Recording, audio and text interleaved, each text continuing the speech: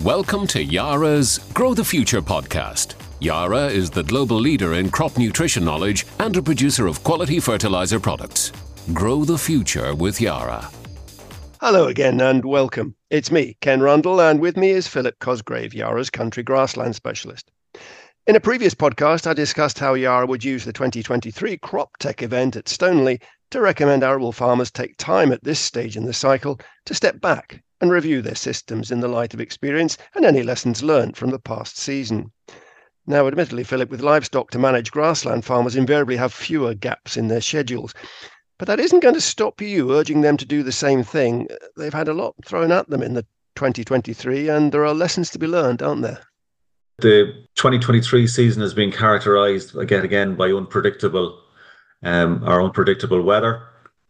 I guess we started off with quite a dry early start of the year, and then we had quite a wet March, and then it kind of became more kind of, I suppose, normalised rainfall levels and temperatures in kind of April and into May, and then it started becoming dry again, and we saw grass growth levels falling off then in June. But then at the end of June, weather broke, and we've had a very, I suppose, wet second half of the season from the end of June onwards. And that has obviously, it's been quite good for grass growth. I think grass growth generally has been above the 5-year average from that period from the end of June onwards. But certainly it has been a challenge probably for farmers to utilise that grass that they've been growing. And I guess that has continued on through here to the autumn and into early winter, where the rain has continued to fall, and that has basically been a challenge for farmers, particularly to keep animals out and graze animals, extend grazing out into early winter. And I think what I'm hearing back from farmers, both from dairy farmers and beef and sheep farmers, is that albeit that there was grass there, maybe a challenge to graze it, but I don't think livestock have done quite as well this year, particularly daily live weight gain on beef and sheep farms. I think because of wetter grass, lower dry matter intakes, and I think that has impacted livestock performance. And I think livestock prefer drier conditions as well. So I think that has been, I suppose, to sum up kind of the last 11 months or 12 months. And as we were saying, it's worth then looking back at all of that work and effort and stress to a certain extent, and then just thinking ahead, taking time to consider and think what it means for next season and their systems. Yes, and even though it's obviously as you said, it's a busy time on livestock farms, 12 months of the year. There's no real, time where you're twiddling your thumbs thinking about something to do. But, now is the time, I suppose, to look back on 2023, but then to, make plans then for 2024 and maybe doing things slightly different and learning from 2023 and previous seasons. Much of the change on grassland farms tends to involve livestock, as you said. Do you think that means farmers focus too much on that and don't consider the other aspects of their farming systems? They probably have done more so in the past, but I think farmers now realise, I suppose, the importance that other aspects of their business have on their livestock. So you're looking at grassland management in particular, soil fertility, soil health, cropping types, cropping systems and strategies. I think this is something that farmers are recognising the importance of, and that they are spending more time on getting those aspects of their farming system right. It's as well as the grassland management, there's other things on their farm as well, the actual structural activity. And this is where, something like roadways, for example, and buildings. But if we look at kind of roadways in particular, because of the wet year, I think roadways probably have suffered on farms. And if those roadways are not maintained properly over the winter months, I suppose the winter months is a good time because livestock are going to be inside. But, particularly for from an environmental perspective, that we're looking at, I suppose, the runoff from roadways and where that runoff is going. So that needs to be taken into account.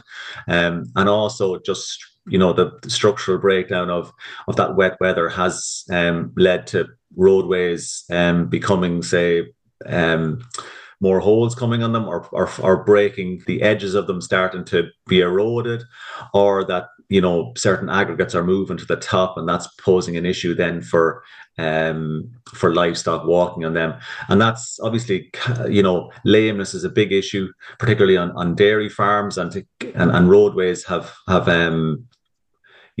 play a part in reducing lameness in dairy herds, particularly in those spring block dairy herds that are going to be using roadways. If you're spring block calving, generally there's going to be it's a really busy time on farms because you're calving a lot of animals in a very short period of time. But this is where it's important to make sure that those facilities are up to spec for that very busy period. And even the type of rain we're having, this sudden heavy downpours, not just rain, but the way it's falling, it's showing up all kinds of weaknesses in various paddocks, for example, that are wetter than ever before, or drainage systems that are vulnerable. It's that kind of thing, as well as the roads, to look at, isn't it? And it's, that's where, we've seen in other years as well, just going, I suppose, specifically on nutrients, and we look at kind of nitrogen and sulfur going into the spring because of that. I suppose this wet period where we've had above average rainfall levels, that we see that then has an impact in springtime with the response to applied nitrogen and sulfur in particular, because we know those two nutrients in available form are leached easily. So obviously the more rainfall we get over the winter is going to remove or leach more of those available nutrients out of that, the top couple of inches of your soil profile, which in turn then can hamper then grass growth then when soil temperatures improve and growth conditions improve, and day length increases then in when we get into the end of February and March. But certainly from, and I've seen it on farms where there may not have been issues with ponding, say, in certain areas, and due to maybe surface compaction or maybe compaction at lower levels, that now is a good time to be looking at that and assess those areas that need to be corrected. Now is not the time to correct them in fields. It's, you need to have drier weather to sort those issues out, but certainly to be assessing where there may be an issue with drainage in paddocks and fields. And even consider your rotation and your use of paddocks. Maybe one's better suited to a drier time of the year, or whatever it might be. It's the kind of thing that needs thinking about. This should, I suppose, happen, earlier on in the year, probably in August time, when we're planning that autumn rotations where, we try and graze paddocks probably are drier. And because they're drier, generally that grass starts growing in them a little bit earlier, because obviously grass doesn't like wet feet as like any crop does. So the drier it is, the earlier grass is more likely to start growing. So they're the ones to be, I suppose, eyeing up to have first grazings in the spring.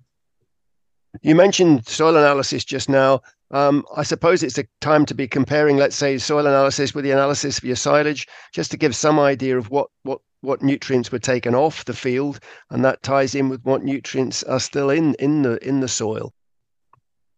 That soil analysis is precision farming. In practice anyway, and that we've been, soil testing has been around for a long time, but maybe farmers don't think that it is precision farming, but it is. And this is where now is maybe, picking the right time for soil for taking soil samples. And if you've got up-to-date soil samples, when that's okay, or whether some maybe try and soil test maybe a quarter of their farm each year, and it's important to get that done. And to get it, we would like to see soil analysis being carried out at roughly the same time each year.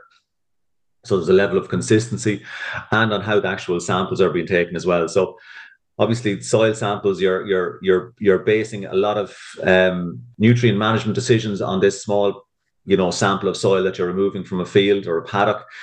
So it's important that you take that soil sample correctly and that it's representative of that particular area. So soil sampling, but then use that soil analysis then to plan your nutrient applications for the year ahead on the crops that you're growing on your farm, whether it's raised grass, whether it's grass for, first cuts, second cuts, third cuts, or whether it's arable crops that you're growing on your farm. So it's fundamental to have that soil analysis, and in most jurisdictions now, it's a kind of a requirement, a regulatory requirement to have soil analysis before you can go and purchase, particularly phosphate fertilizer. We've talked there about immediate jobs to do, as it were, jobs on the to-do list, but there are other ones that maybe take a bit more time to research, to find out a bit more about. In other words, making up a list of the things that during the next year farmers can take time to consider, spend more time visiting consultants. I'm thinking of things like new grass seed mixtures and those kind of things which take thought and discussion.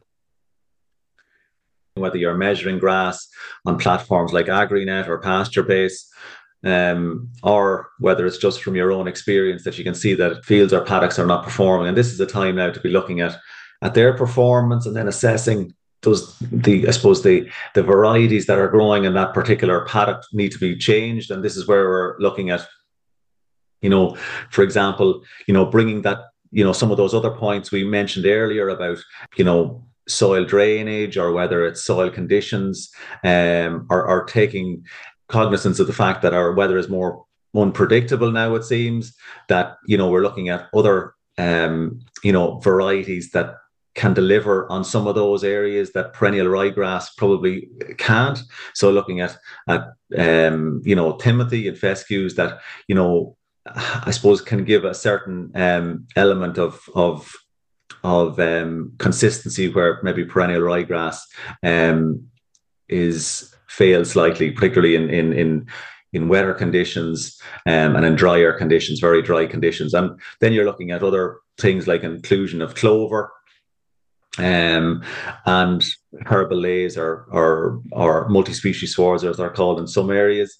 So these are things that are worth kind of looking into now. I think, there are people in the trade, I suppose, have time now to speak to farmers about making, plans about the year ahead. And I think that should be something that should be high up on a farmer's priority at this time. And presumably folk like yourself at Yara are available to help in this process. We're free to help out farmers, particularly on the nutrient management side of it. There's area managers dotted all across the UK and Ireland. So it's quite easy to find contact numbers there for myself or for my colleagues, and they're always happy to help whatever way they can, and they're all fax qualified as well, so they know what they're talking about. So to summarize, Philip, what's your key messages? The importance, I guess, of just taking some time out. That it's very easy to get caught up in the day-to-day runnings of the farm, but to take some time out and to kind of pick through the last year's performance of the farm, particularly in grassland performance, but also livestock performance, and be not to be overcritical, but to ask yourself questions on whether this is whether you're happy with how certain parts of the farm are performing. And, can I change things? Can I learn things? I know recently I was on a farm, and a dairy farm in Ireland here, and the farmer had drawn up standard operating procedures for lots of different areas of his farm, and he thought that basically was very helpful with staff in particular, or if there's changes in staff, that they have an idea about how to do things.